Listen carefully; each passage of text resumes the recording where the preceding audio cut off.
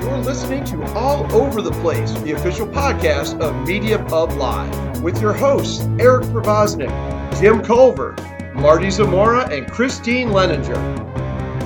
This is Lars Walker. You're listening to All Over the Place, where the fun sanity never ends. Hello and welcome back to All Over the Place, the official podcast of Media Pub Live. I'm your host, Eric Provoznik, and welcome back as well, Jim Culver. How are you? I'm excellent, sir. How about yourself? Awesome. Life is good. Even though I had it's the melancholy things. I had to run an assistant coach tonight, which took time away from the kids playing baseball. But got to do what you got to do. So yeah. And also Christine Leninger. Hello. And tonight, Marty not joining us this evening. He's still coming down, as we discussed on the last show. I think it was brought up. He and his lovely wife Nicole are on an Alaskan cruise, and they're still getting their regular land legs back. So Marty should be back with us next week. And with us tonight, we've got with us an author, a columnist, a guy with numerous publications and think tanks to his credit. And he's also an accidental college graduate. Please welcome to the show, Jeremy Lott. Jeremy, thanks for joining us here on AOTP. So happy to be here. Very cool. Is that a Hawaiian lei we've got sporting there? Yeah, it's a lei. It's party time. Here on All Over the Place, folks. And you can only see if you're watching us on YouTube, you'll understand that reference. But just play along with us on all the audio platforms. So Jeremy is with us. We're going to be talking about new book. Actually, a pair of books he's got out. First one, the most recent one, is Goldilocks and the Three Humans, a bit of a play on Goldilocks and the Three Bears. Jeremy, tell us how this book came about. What's the story? Yeah, so I've always had, I think probably George W. Bush inspired this book accidentally, where I've always hated golden mean arguments, but the thing that finally crystallized it was when he was talking about his tax cut package, and he said, some people say my tax cut package is too big. Some people say that it's too small, but I say it's just right. And I threw something when I heard that. And no, like that's not how arguments work. Stop.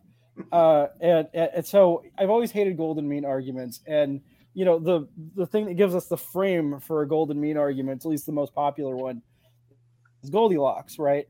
And I thought, well, what if it was the other way around? And you had a talking bear walking into a human house, and they were all saying, well, trying to sell the bear on just right, and how would that go? Not very well. And so that was the impetus for. Well, what did a golden mean ever do to you? It's weird because it would seem plausible, because a lot of things you do seek a happy medium. Like this morning when I was taking a shower, it was too cold and then it was too hot. Then I get it just right. That there are certain things that is true for, but often when it is not universally true. And so when you, often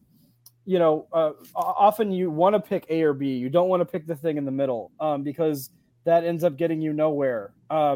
And so I wanted, to just ridicule this idea and tell a fun kid story while I was at it. So that's what I did. It sounds like it's, in addition to being kind of an entertaining read, it's designed to kind of help kids think critically a little bit about these things. Yeah, I mean, I'm not a moralistic writer, but I do. One of the themes that will come through over and over again is I'm encouraging kids to think, because I think that is just terribly important. And some we could use more of these days. Mm.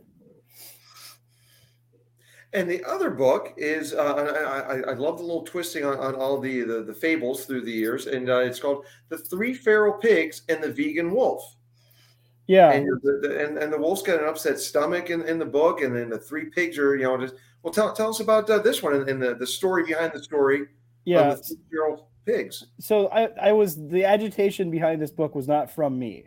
I have a father-in-law named Len, and he grew up on a farm, and among other things, they raise pigs. And one day he was talking to me about this, and he just got off on this rant about how awful pigs are and how, if you ever get like knocked down in a pig pen, like you were in trouble. It's bad because they will just start biting you and won't stop. And they're just vicious little things. And these are the cute ones in farms. These aren't even like the javelinas or whatever they're called. Like the big tusks that will gore people. So pigs, even farm pigs, but I mean pigs in nature are often vicious creatures. And so I thought, well, wouldn't it be funny if you flipped the three little pigs and the big bad wolf and had the wolf as the one that was afraid, and so the story is that you have a wolf named Kevin who's just a really lousy hunter, and he ends up because wolves what they'll do is they'll bring down animals together and then the pack will share in it, and it's not just the few that hunted, it's they bring it back, because there aren't that many that go out and hunt, right? So he feels guilty that he can't ever make the kill, and so as part of that he just decides, well, I can't eat this, and so he invents his own diet and accidentally ends up becoming a vegan. And the other wolves find out about this and are like, get out of our pack. So he has to go out and make his way in the world, and these three wild pigs start hunting him. And so it's a story about how he manages to overcome the feral pig threat. And that kind of reminds me of the dog Che on the unfortunately short-lived Good Family show, the offshoot from the world of Mike Judge with John Altshuler and Dave Krinsky showing. Che wasn't allowed. His owners were just very chill people, and they wanted him to eat nothing but vegan food. Yeah. But he shunned them, and he went out and tried and chased down all the squirrels in the neighborhood. Yes. No, I mean, the animals need to eat meat, or at least a lot of them do, so he very much pays a price for his veganism. Well, what's the reaction been from vegans to this? They've been fortunately chill. I think one of the things that helped is that just as I published this book, Amazon did this addition, like a restriction, so that in order to leave a review, you can't just do drive-by reviews anymore. Mm-hmm. You don't necessarily have to buy the book, but it helps. But you have to have bought X number, like a bunch of books, I don't know what the number is, but let's say it's 20 or something on Amazon. And so I've avoided the drive-by, veganing as a result of that. But the few vegans that I know that have read it have realized that it's I'm not being vicious toward them. He comes by his veganism honestly, and it's not necessarily ridiculing them. It's just what would happen if a wolf decided that he couldn't eat meat. If we can't laugh at ourselves, who can we laugh at? I know. So thus far, no one has called the vegan police from Scott Pilgrim on you yet? Yeah, not just yet, but we'll see. I'm ready for it. Bring it on, vegans. That's one of my favorite movie scenes, by the way. I don't even like the movie, but I think that scene is hilarious. Yeah, I mean, Scott Pilgrim is one of these things that the whole of it is not great, but some of the parts are pretty good. Yeah, agreed. And as I mentioned at the start of the show, you've worked with a lot of different publications and think tanks. Why the pretty much 180 going the kids book route? Well, so I let's see, 2002, 2003, something like that.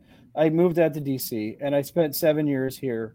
I'm here right now, actually, on a visit. I tried, I wanted to put away childish things. I stopped with my comic books and all that other stuff, and tried to be a very serious person in our nation's capital.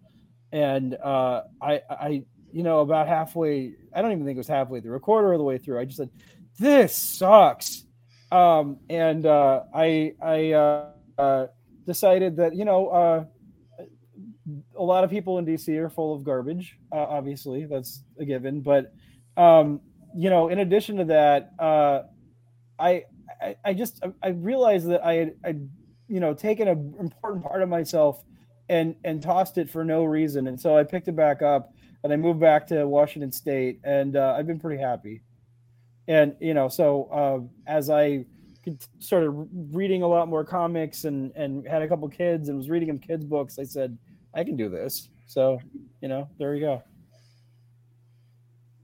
And I got to get publish them, Jeremy, or like how'd you get it done? All of a sudden you wake up one day and you're like, I'm going to write a children's book. Yeah. Well, I wrote, I've had a lot of experience with comic people.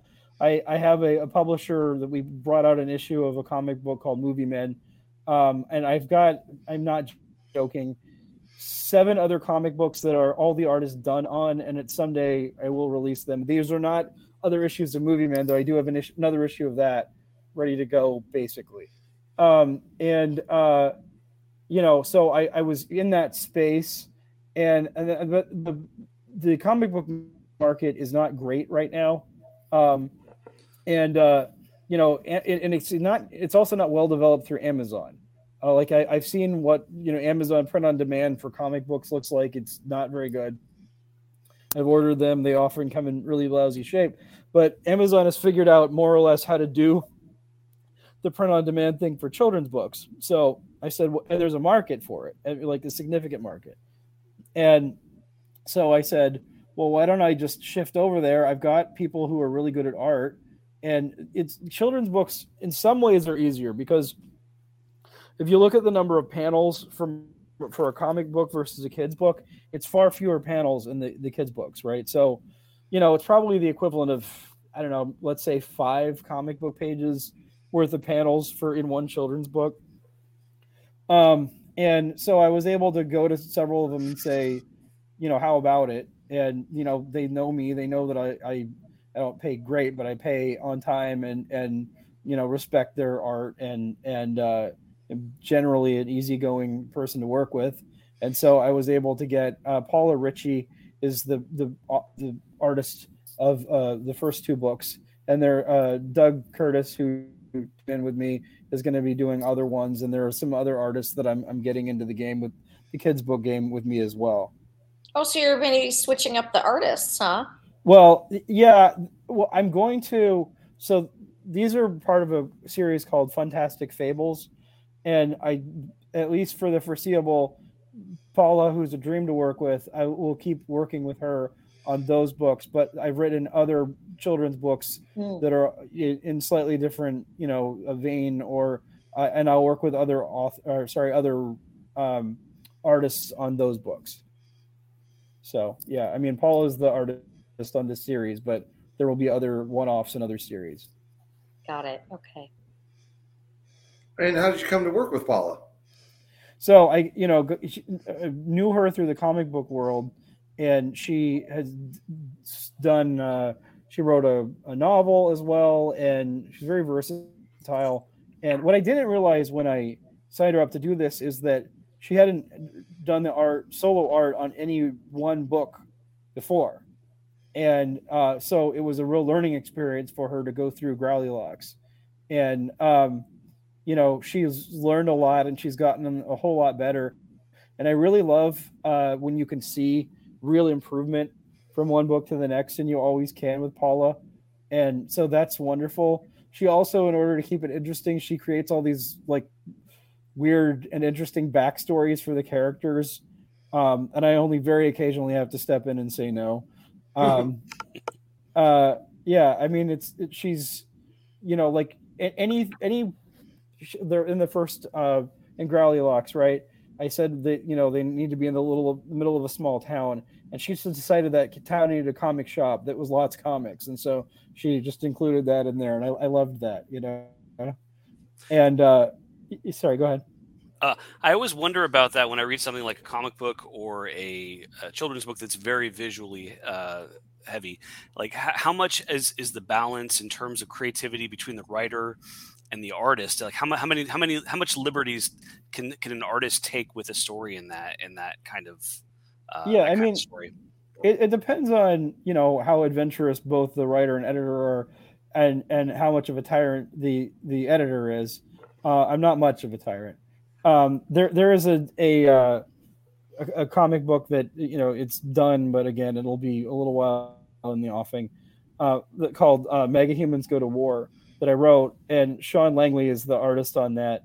And there was one page where this guy named Captain Chicken Legs he kicks down a door, and he sent me the early art on it, and I said, well, this is good, but there's supposed to be 2 guys on the other side of that door, and there's 3, and that kind of matters because how he interacts with them in the next couple pages. And he looks back at the script and he goes, "Oh shoot, you're right." He goes, "Well, what if the door just kills one of them?" How hard did he kick it? Holy cow! I mean, yeah. And I said, "Okay." And so he Wicked Witches of the East or West. I can't remember which one had a house dropped on her, but he did that to this character. So. Yeah, I mean, it's pretty funny. There's a lot of interplay, and you can. I'm very much of the opinion that as long as it's serving the story, I'll give the artist as much leeway as I can. As long as it's making it better, as long as it's adding, as long as it's making it more entertaining and interesting. Fly away. I don't care. So your kids, it seemed like were the first inspiration for things.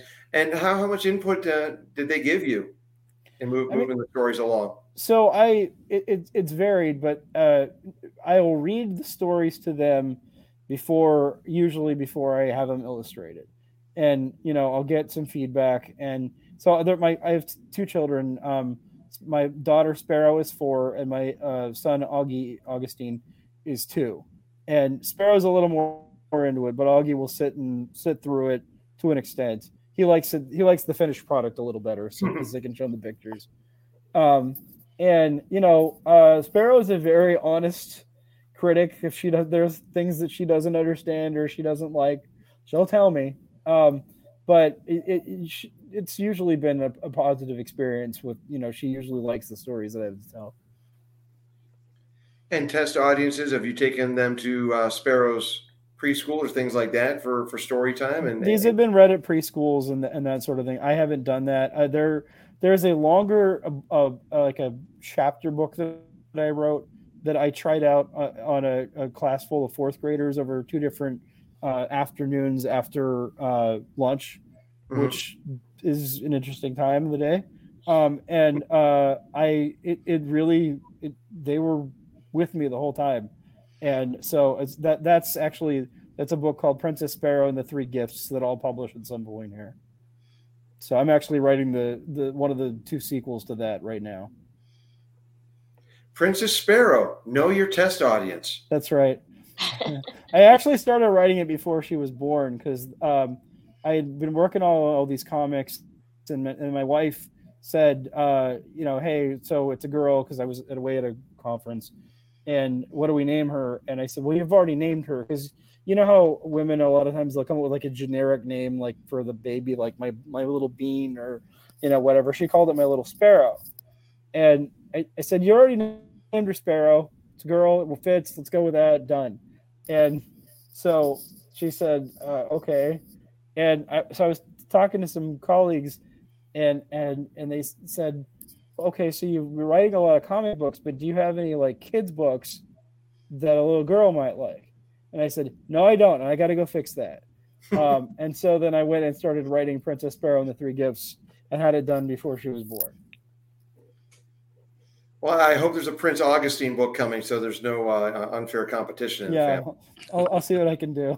I have a niece and a nephew named Ollie and Lainey, and I introduced 2 characters named that in the series as well.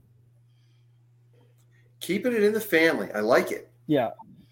So, I don't know. There's a lot of, I like telling these stories, and I like what I'm learning when I'm telling these stories. And it wasn't until I was, close to 40 that I could even do dialogue. There was just something that didn't click in my brain. sure you've all had that where you just blocked on something and you're beating your head against the wall and the wall is winning, right? And finally there was a comic book I was trying to write, and one of the characters swore, and he swore in a way that I don't swear. And I went to change it, and I said, wait. No, that's not a good idea, because he is speaking in a way that you view as distinct from yourself. And that means you're making progress. You leave that in. So that wasn't a kid's book, by the way. But yeah, no, it was that they finally, let me realize that, I can disattach myself from the characters enough to let them have their own voices. Yeah, one of a long list of criticisms I would make to modern comics is that quite often every character in the book has the same voice, and it really reveals a lack of imagination on the writer's part when that happens. It's awful. I mean, and the other thing is that when you have these like legacy characters that historically spoke in a certain way, and then all of a sudden they just speak like the millennial writer or I don't know, something like that, who's writing them instead. It doesn't work for me. Right.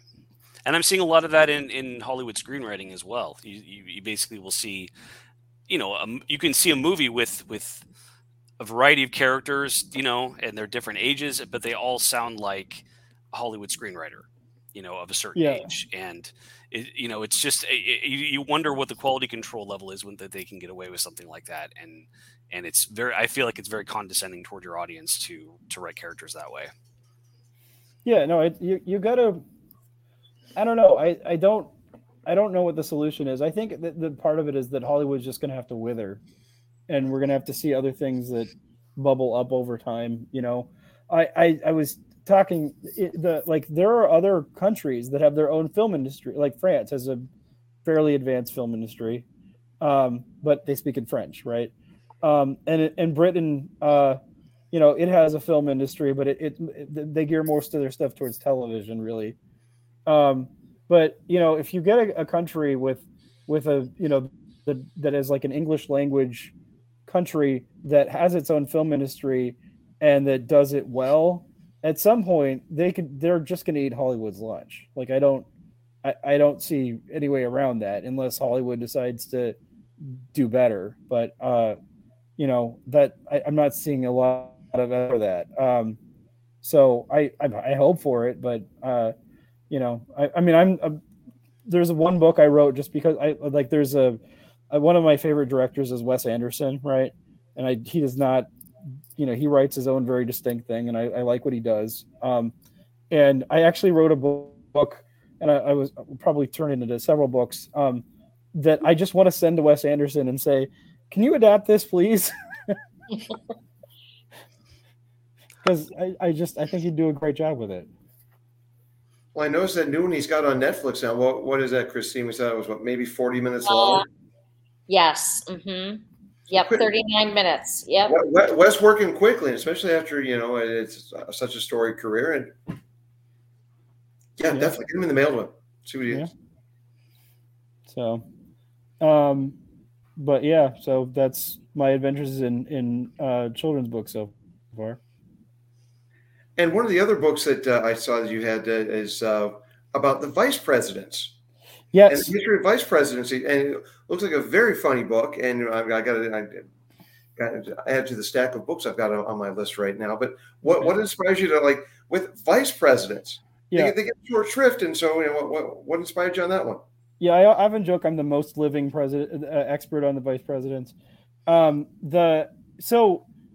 Initially, I was working with a publisher. They came to me and they said, could you write a book on the vice presidents? And I said, no. And they said, well, could you think about it? And I said, yeah, I'll think about it. And I, just gave it due diligence. And I realized that actually there's a crazy lot of American history that's tied to the vice presidency. And, 1 in 3 of our presidents were at one point vice president. Mm-hmm. If it gives you a 1 in 3 shot at the presidency, it cannot just be a joke or the butt of jokes. This is really and it's actually that understates its importance, because a lot of times when even if they weren't the nominee weren't the president, they were the nominee of a party, and that matters. Or like Richard Nixon was on the ballot in 1952 to 1972. I think there was only one presidential ticket that he was not on. Like, that's Really? crazy. Yeah. Huh. Like that's a lot of elections where he's a factor, right? He was the Susan Lucci of politics. Yeah, pretty much. So it's really, really, really important office. It's underrated, and it's it's made a huge difference in American history. And a lot of them just kind of sleepwalk their way right into the presidency. But enough about Gerald Ford. No, I recently was there was a inside sources. They like to do these point counterpoint debate things, right? And they got a hold of me and said, "Could you do a piece for us on the greatness of Gerald Ford?" Right? And I said, "Okay, sure, why not?" And I said that if, to the extent that there is any greatness in Ford, it was that he pardoned Nixon, which he has a pretty good argument that in order to accept a pardon, you have to admit guilt. So at least he got Nixon to stop lying about his role in this, right? True. And two, he vetoed a ton of bills and he had a nothing majority.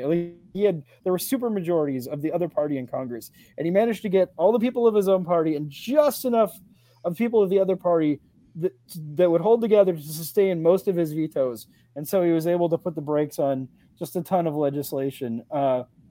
And so, of course, the title I gave it when I republished it was All the President's Vetoes. Nice. Well, over my left shoulder here, we've got a book by Andy Vidopia, which also is a Penn State book, but there's also Michigan books.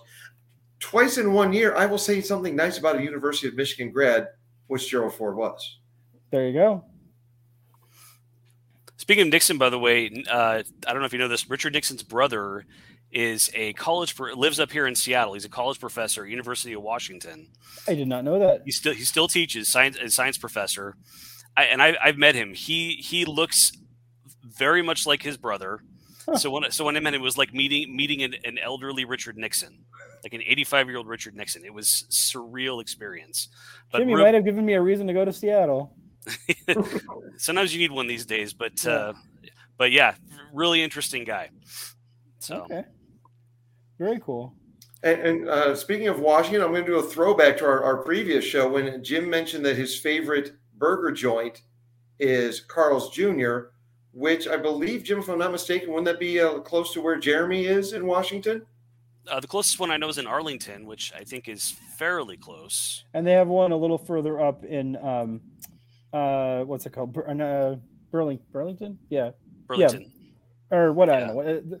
North of Mount Vernon, whatever city that is. Bellingham? Mount Vernon? No, just north of Mount Vernon, over the river. Well, and Jeremy, just very quickly, go a throwback to our previous show about burgers. What's your take on the Carl's Jr.? It's okay. I got nothing against Carl's Jr. Okay. Well, Jim, see, now you have two reasons to go up there. There's one where you thought. I would regard that as neutral ground if you want to come meet. So fair enough. I like it. That's fair. That was my number one burger joint. We did a top 3 burger joints in our last episode, and that was my pick for number 1. So, yeah, I mean, I'm from Linden, where the small chain Bob's Burgers and Brew originated. So represent, but the Carl's Jr. is good too. All over the place, folks. Where we'll talk about previous shows. You never know what's going to go on here. Keeping it topical within the topic, les upon les. So, Jeremy, and we lost Andy's book there. There we go. Oh no! No, man overboard. Sorry, much like Landon falling. So aside from the Princess Sparrow book, any other kids' books that are going to be joining the fairy tale? Yeah, the next one is called the Trouble with Golden Eggs, and I'm having a hard time writing the jacket copy for that because for the first few books, it's a story that with a happy ending. But the goose that laid the golden egg, what happened to her? So I'm having I do have kind of a nice ending to it, but I don't know. I'm trying to figure out how to sugarcoat this one or something as I'm writing the copy. So I'm digging these re-explorations. I wish I had kids to give them to. Yeah. Until then, I'll throw my niece and nephews away, and they'll just look at me funny. So. And I want to get back in with the comic books that you were doing. Tell me a little bit about what Adam Smith comics and what entailed that. Yeah, there's a website called Adam Smith Works. That's Liberty Fund is the vehicle behind that. They're a think tank out of Indiana, I want to say. I think that's right. I know there's a lady who is the editor there, and I did a book review for him, and she knew I was in the comics, and so she got a hold of me and said, her name is Christy Horpedal, and she got a hold of me and said, hey, we want Adam Smith comics. Would you like to write those? And I said, I'm listening. And so we went back and forth, and we decided these would be one-page comics. And I got Doug Curtis, who's my guy on Movie Man. I got Paula Ritchie, and I got anyways. We put together a team that did 10 of these one-page comics, and we published them over, I think it was about a 2-month period, something like that. And we had a lot of fun. It was. What would happen is Christy would queue up a, here's a quote from Adam Smith, and I would create a script, either inspired by that or something that sometimes it would just be that, but here are images to go with it, or something loosely based on it. And I just had to come up with a bunch of different ideas. And, Adam Smith, he talked about how science is the great antidote to superstition and whatnot, and so Monty Python, right? She's a witch, burn her, right? So I just reenacted the same thing, except changed it so where the knight is dispelling myths through science, or there was you guys any Hall fans here? I'd rather it's been a while, but I did like the movie. Woody's best movie for sure. Yeah, there's a moment in that movie where you got Marshall McLuhan, right? There was a professor from Columbia who's holding forth on Marshall McLuhan and his theories of blah, blah, blah. And Woody Allen is not digging it at all. And he just starts saying, can you believe this guy? But within earshot of this guy, right? And the professor said, what happened to what? I can't have an opinion. I teach Marshall McLuhan at Columbia, so I think my theories have lots of validity, right? And he's like, well, I have Marshall McLuhan right here, and he pulls him out behind a potted, the actual Marshall McLuhan out from behind a potted plant, and he's like, you know nothing of my work, and starts yelling at the guy, and so we just shifted it a bit. So you have this guy talking about this is what Adam Smith had to say on, what was it, antitrust, because some people make the argument that Adam Smith was the father of antitrust, but if you actually look at what he had to say, no. So you have this guy saying this, and then somebody objecting, and then finally she pulls Adam Smith out, and he starts telling the guy, nothing of my economics. So I just things like that. I just tried to have fun with it, and we'll be doing more. So we'll do more one-pagers, and we're going to do stuff based more based on the life of Smith. We'll do slightly larger comics on he was kidnapped by gypsies when he was 3, so we'll do a comic on that and things like that from his life. Again, all these reimaginations. I'm a big fan of the What If series, way back when with the What If. So it's oh yeah, I like the twist things. I dig it. Indeed. But the one that always sticks in my head is what if Wolverine was an agent of S.H.I.E.L.D., because that was one that was actually drawn by Rob Liefeld. Oh my gosh, it's all coming back to me. Hey, Rick. don't get me started on the X-Men, Jeremy. Okay, all right. It's a good and a bad place to go right now. I just start thinking. Yeah, no. So my Mega Humans Go to War comic is, it's the thing to X-Men where you have mutations and whatnot. But one of the things I always thought was lame about the X-Men is that they're mutants, but like most of them look basically normal. And I'm like, no. I want them to look like freaks, there's almost none of them could pass, and Beast, Nightcrawler, and like Jean Grey, Cyclops if he has the right shades on. Wolverine looks like a kind of normal guy, there are freakish looking X-Men, but most of them look normal. Like the Morlocks. I was gonna say they're all Morlocks. Yeah. Basically, yes. Am I telling if you're gonna have mutations, let's really have mutations, Yeah, I always felt like scientifically, most of the mutants in the X-Men universe would look more like that than Jean Grey or I have wavy, firecracker hands or whatever, no. Right. No, I have big claws that'll rake you, or I've got, really long legs that can kick doors in and kill people, or whatever. It should be. I'm not saying you can't do the X-Men the way they've done them. That's fine. It's just in my way of imagining it. It was just these should be freaks, and so that's where I'm going with that. And when you kick down the door, just kill one character. Just one. Only one. Shouldn't have been standing there. I'm a great children's book author. And the guy shouldn't have been standing there. It's his fault. That's right. King of the callback strikes again. Well, Jeremy Lott, definitely love having you on the show. And folks, please be sure to check out Growly Locks and the Three Humans, the Three Feral Pigs, and the Vegan Wolf. You can go to jeremylott.com. That'll take you to all different sites you can go to get these books.